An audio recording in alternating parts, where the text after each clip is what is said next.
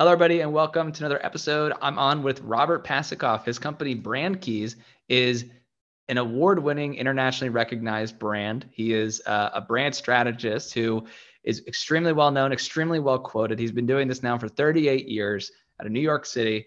Really excited to have you on the show, Robert. Appreciate it. Thank you for being on. Oh, you're very welcome. Thank you. So, Robert, what makes you one of the top, you said the number one most quoted communications brand specialist? What was the quote you used? Well, as a research guy, I give attribution. It was the NYU Communications School said I was the most quoted brand consultant in the United States.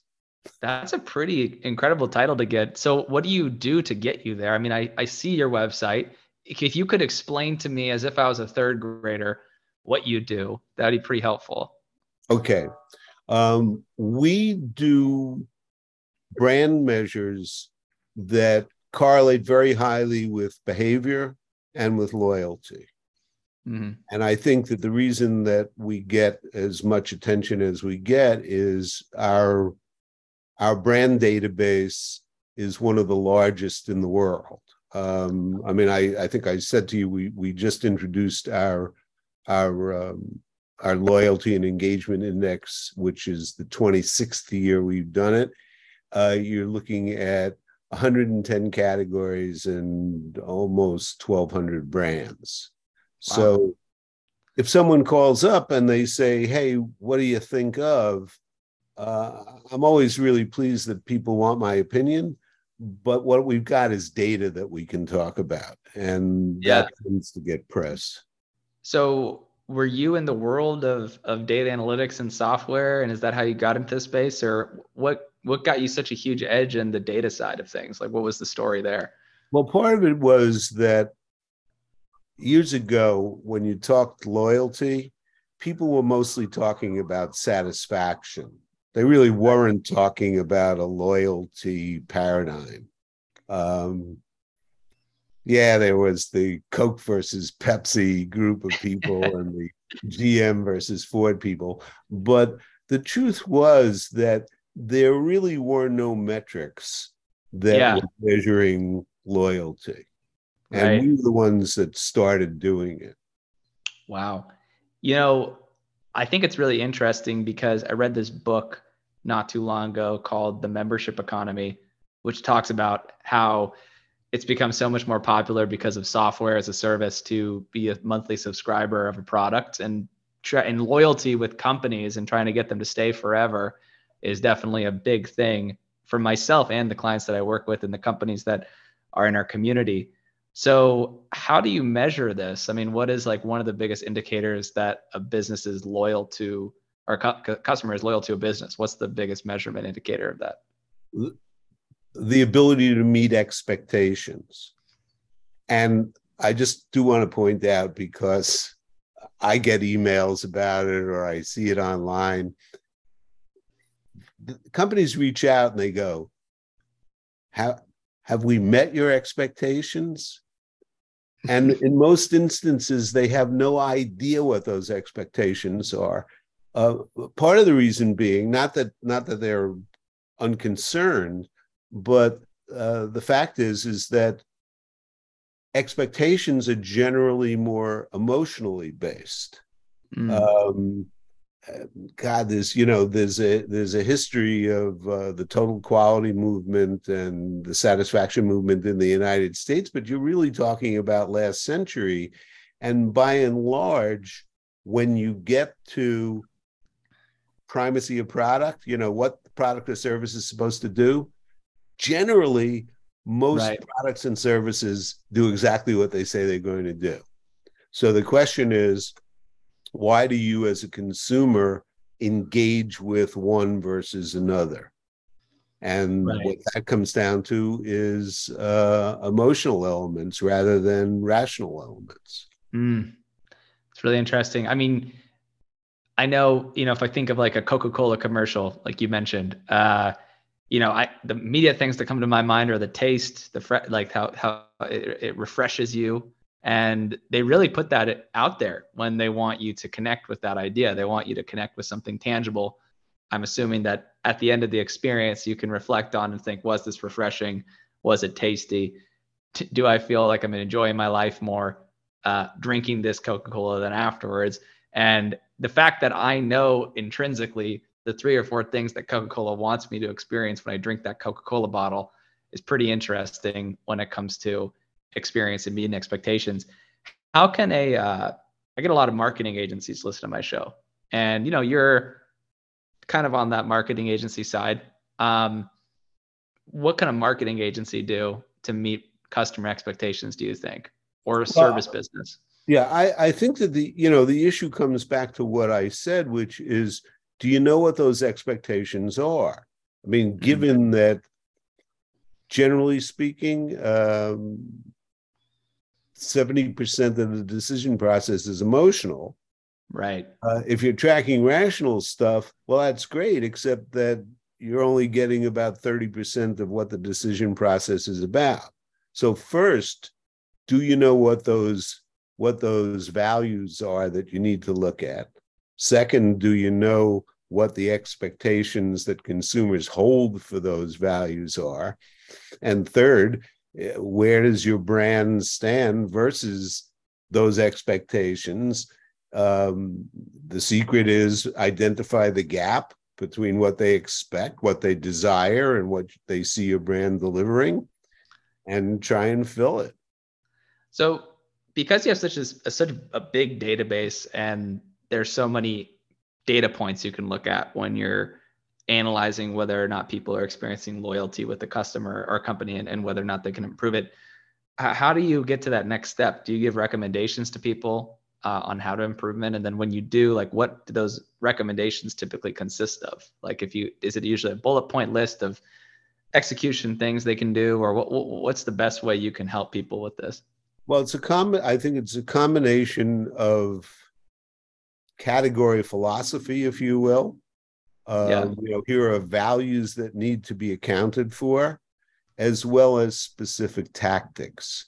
I mean, Yeah. sometimes when you've worked in a category, folks know that in order to do A, if I do B, this will happen. Right. But as I say, I think that it's a matter of really capturing what people think as opposed to what they say they think, Right. because you know what, if it were up to, if you had to rely on what people said, then the Yeah. cheapest thing would always be the market leader, Yeah. and that's not the case. Right. Right. That's really interesting. I find that fascinating because I recently launched a software product a year ago. We have over 1,000 users on it now. And I launched a new version of it. And when I did, I actually based it entirely off of what my users were telling me to build. And it actually ended up doing okay, but wasn't as good as I wanted it to be. And I did a lot of reflection on it. And I think it was actually because I they didn't have as much investment into the idea as I did. And so if you just base it off user feedback, sometimes, like you said, the users don't necessarily know what to experience. You kind of have to guide it. You're like the conductor, you're the maestro of the experience. You set the expectations. Right. Well, there's a very famous quote. I won't do it perfectly, but it's, people don't say what they think, and they don't think what they feel.